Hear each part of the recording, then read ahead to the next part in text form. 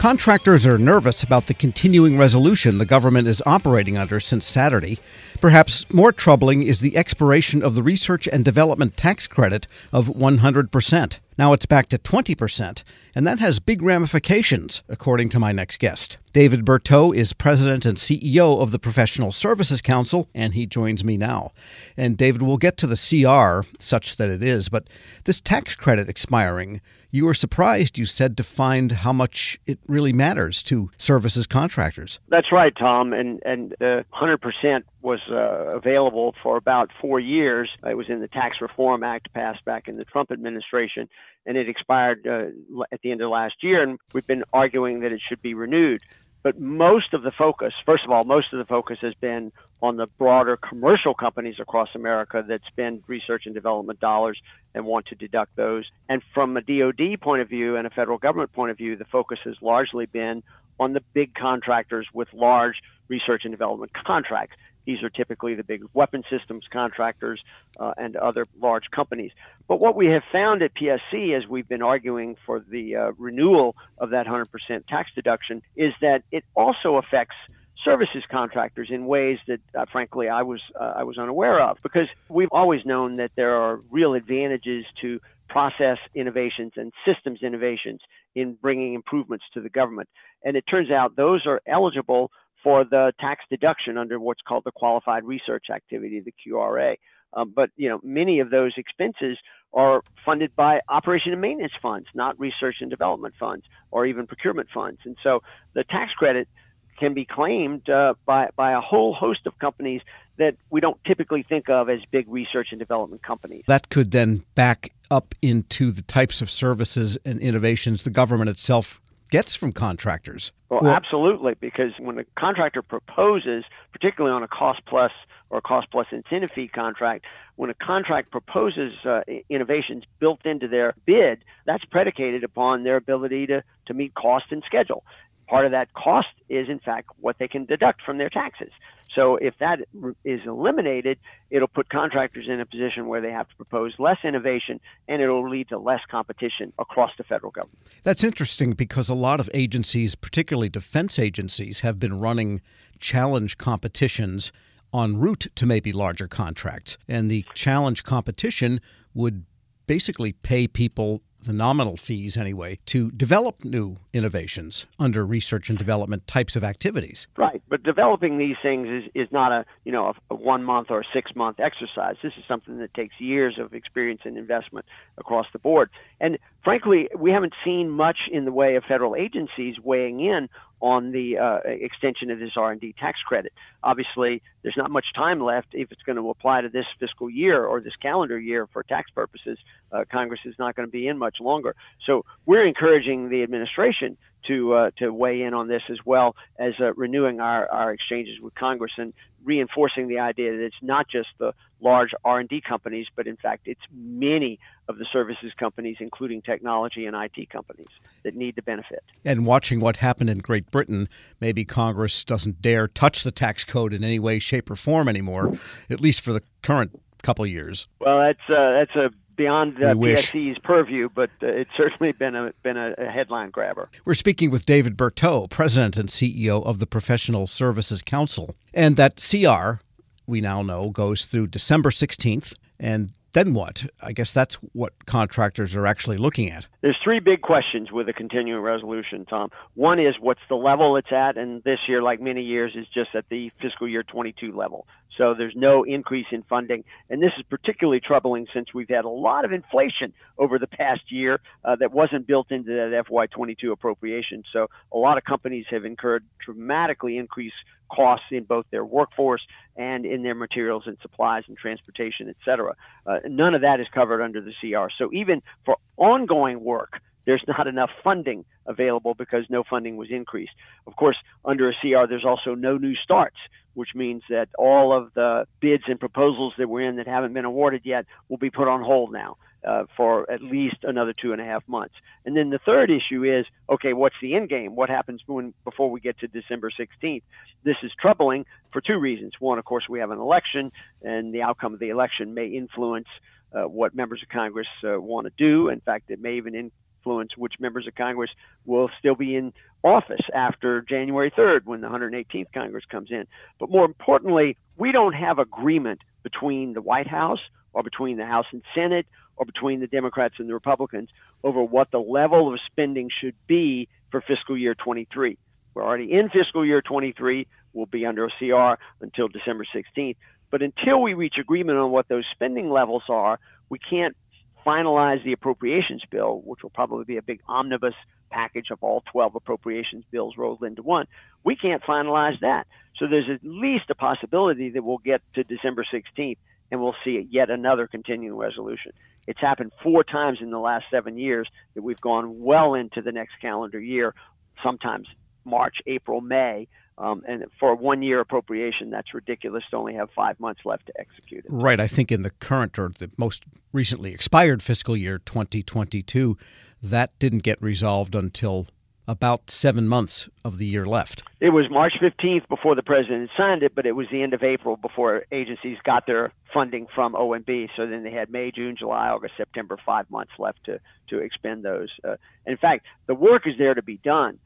But without the funding, you can't actually issue the contracts to get the work done. And this is important for every agency and its mission. Well, I guess maybe now agencies then are turning more and more to the Technology Modernization Fund and whatever money there might be in some of these bills that get appropriated outside of normal appropriations for whatever national emergency Congress perceives. We've been tracking a couple of sort of secondary data points here. One is the monthly Treasury report on outlays. Now, outlays lag obligations, right? And so they don't track the outlays back to which fiscal year the funds were appropriated in. But across the agencies, and even in the Defense Department, and this is rare and unusual, outlays are actually down a bit over the fiscal year 21, even though funding was up. And so there's a problem internally to the agencies in execution. Right? Now, that problem is not dramatically affected by the CR, except where it's new starts.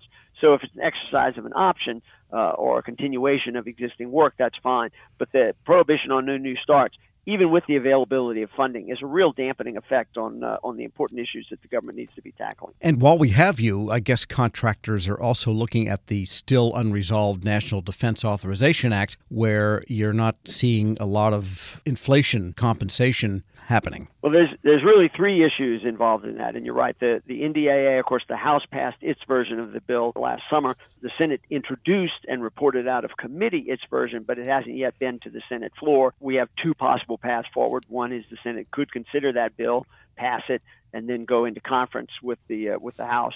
The other is more likely what we did last year, which is essentially moving towards a conference based on the committee version of the bill, not based on a Senate passed version of the bill. That's the more likely outcome here. And the Senate did open up the floor last week to amendments being submitted to that Senate bill. There's a passel of those amendments that are been submitted. We're still going through them at PSC to see which are the most important ones. But the 3 issues tied to inflation are, number one, you've got to have agreement that there's actually a problem here. Obviously, companies' costs are up, right? But not everybody agrees that they should be reimbursed for those costs. Maybe you just take it out of profit, some people are saying, which might work for some companies, but certainly not going to work for the 100,000 companies that are doing business with the federal government. Then the second question is, once you agree on the problem, you have to provide the funding.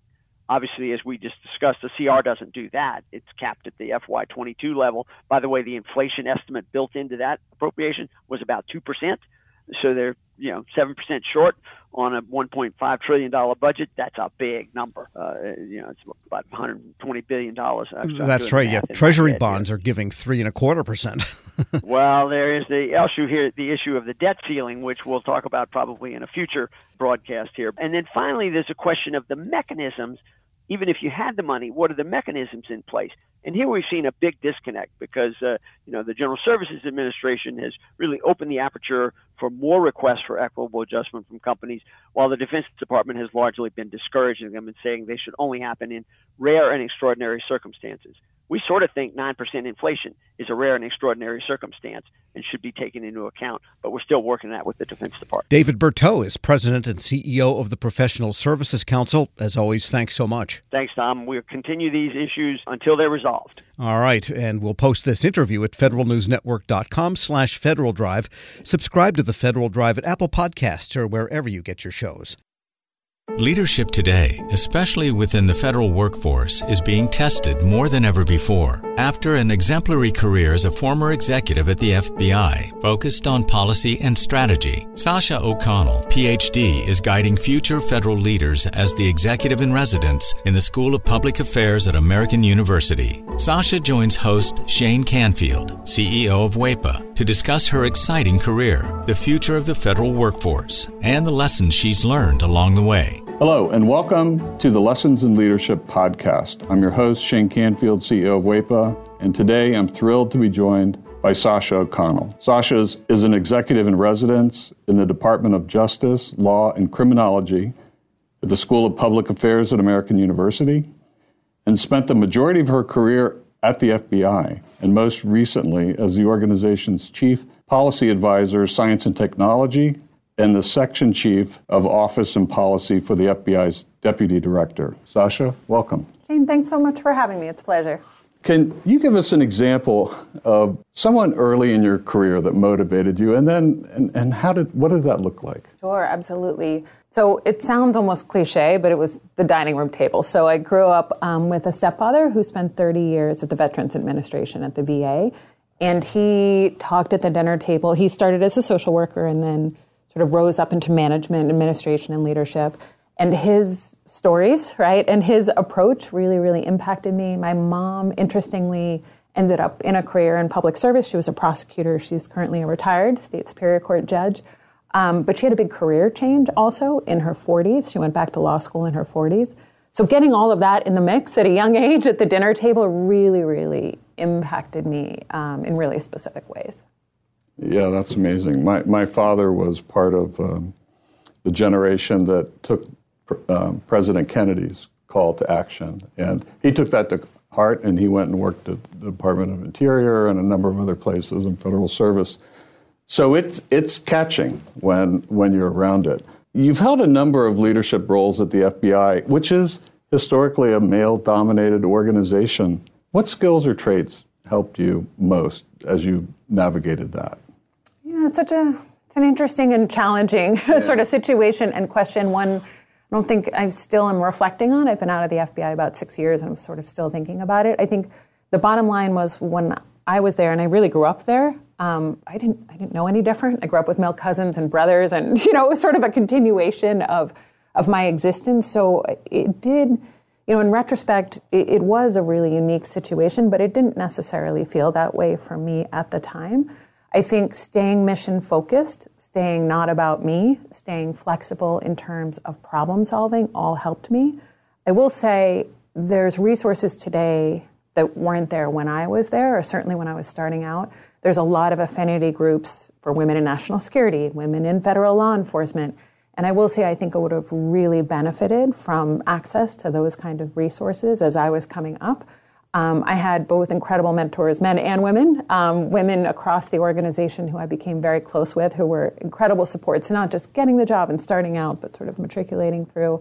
But again, I'm really sort of proud of, involved in some of the work of those external organizations that bring women across government, executive women in government, and those kind of organizations together, because I think it is really, really helpful as one moves through.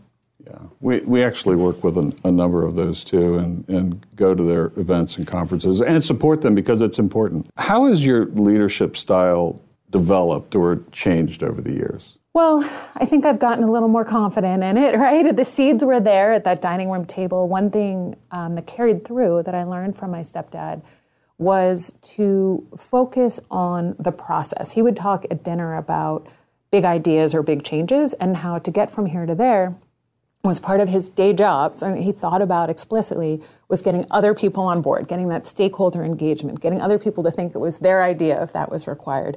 And that's something I started out with as a gift, right, that kind of approach. And then I got confidence in that, and then I added things. I will say, as I moved on, my appreciation for taking care of is maybe the wrong word, but really focusing on the people who work with you and for you in some instances, making sure that they have what they need to be successful in a tactical way.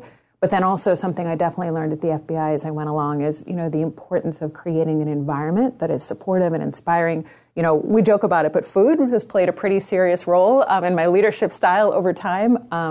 I learned from great mentors. I worked with Bill Estevez at the FBI, who had a full-scale cappuccino maker at his cubicle, right, and would host coffee hour, and you'd see the steam rising across the cubicles.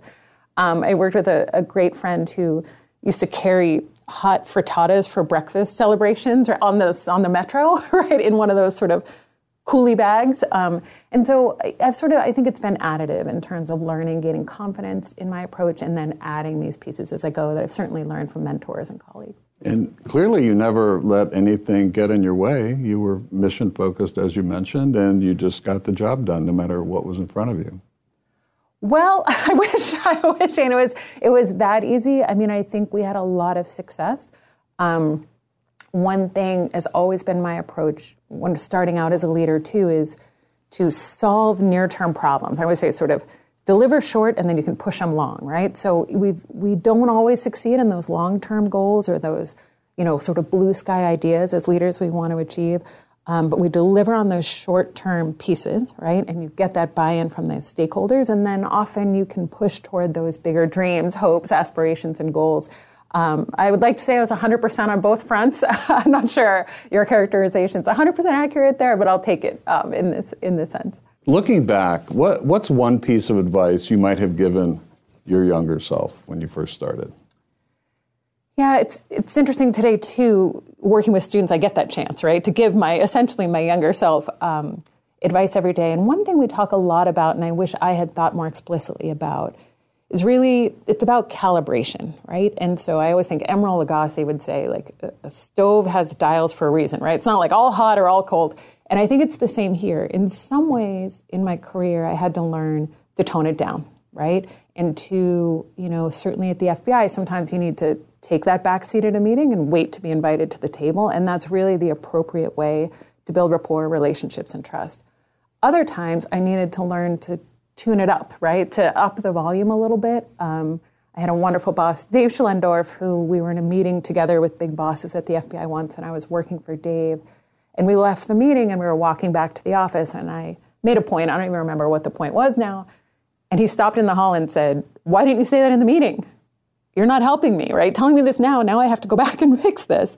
And I realized, sometimes you have to tone it down, sometimes you have to tone it up, and that modulation, that sort of volume control about when to lean in and out, if you will, that's, even just thinking about that explicitly for folks starting out, I think is really helpful because it's not one size fits all.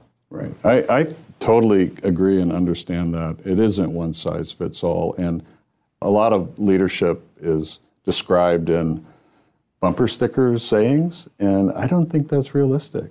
I think it's situationally dependent, and you have to be self-aware and aware of your circumstances to adjust. That's well said. You're training the next generation, or helping to train them, federal leaders through AU's School of Public Affairs.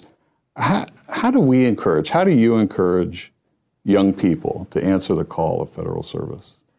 I'm so lucky at AU. We draw in, right, students who are primed for this and who are passionate when they walk in our doors. Even with that population, there are headwinds, right? USA jobs, right? Just even getting educated, these pieces. So helping with that is a whole set of work.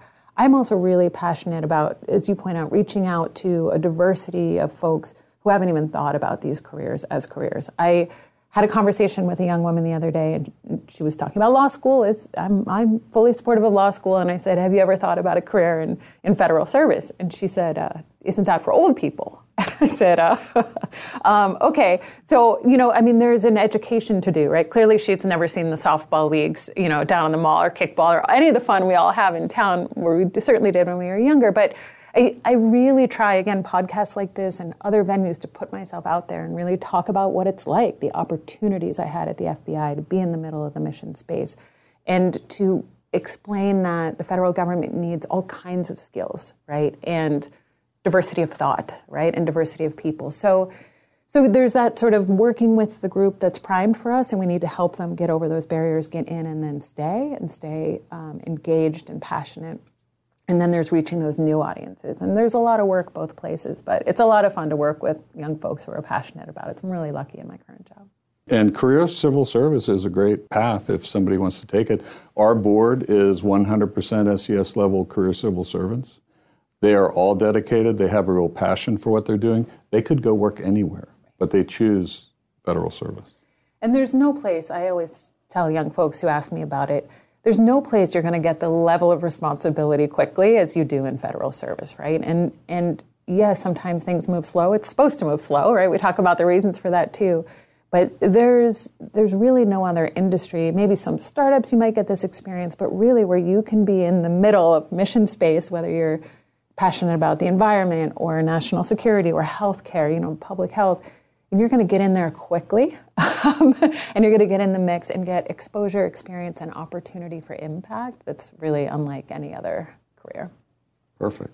Well, thank you, Sasha, and thanks to everyone for listening. I'm Shane Canfield, and this has been the Lessons in Leadership podcast. Talk to you next time. Reconnect with a carpool or vanpool. Even if you're commuting just a few days a week, Commuter Connections can match you with others that live and work near or at the same place as you. Prefer taking the bus or train? There's never been a better time to reconnect with transit. Plus, you have the added comfort of knowing Guaranteed Ride Home is there for any unexpected emergency for free. For more options, visit commuterconnections.org or call 1-800-745-RIDE. Some restrictions apply.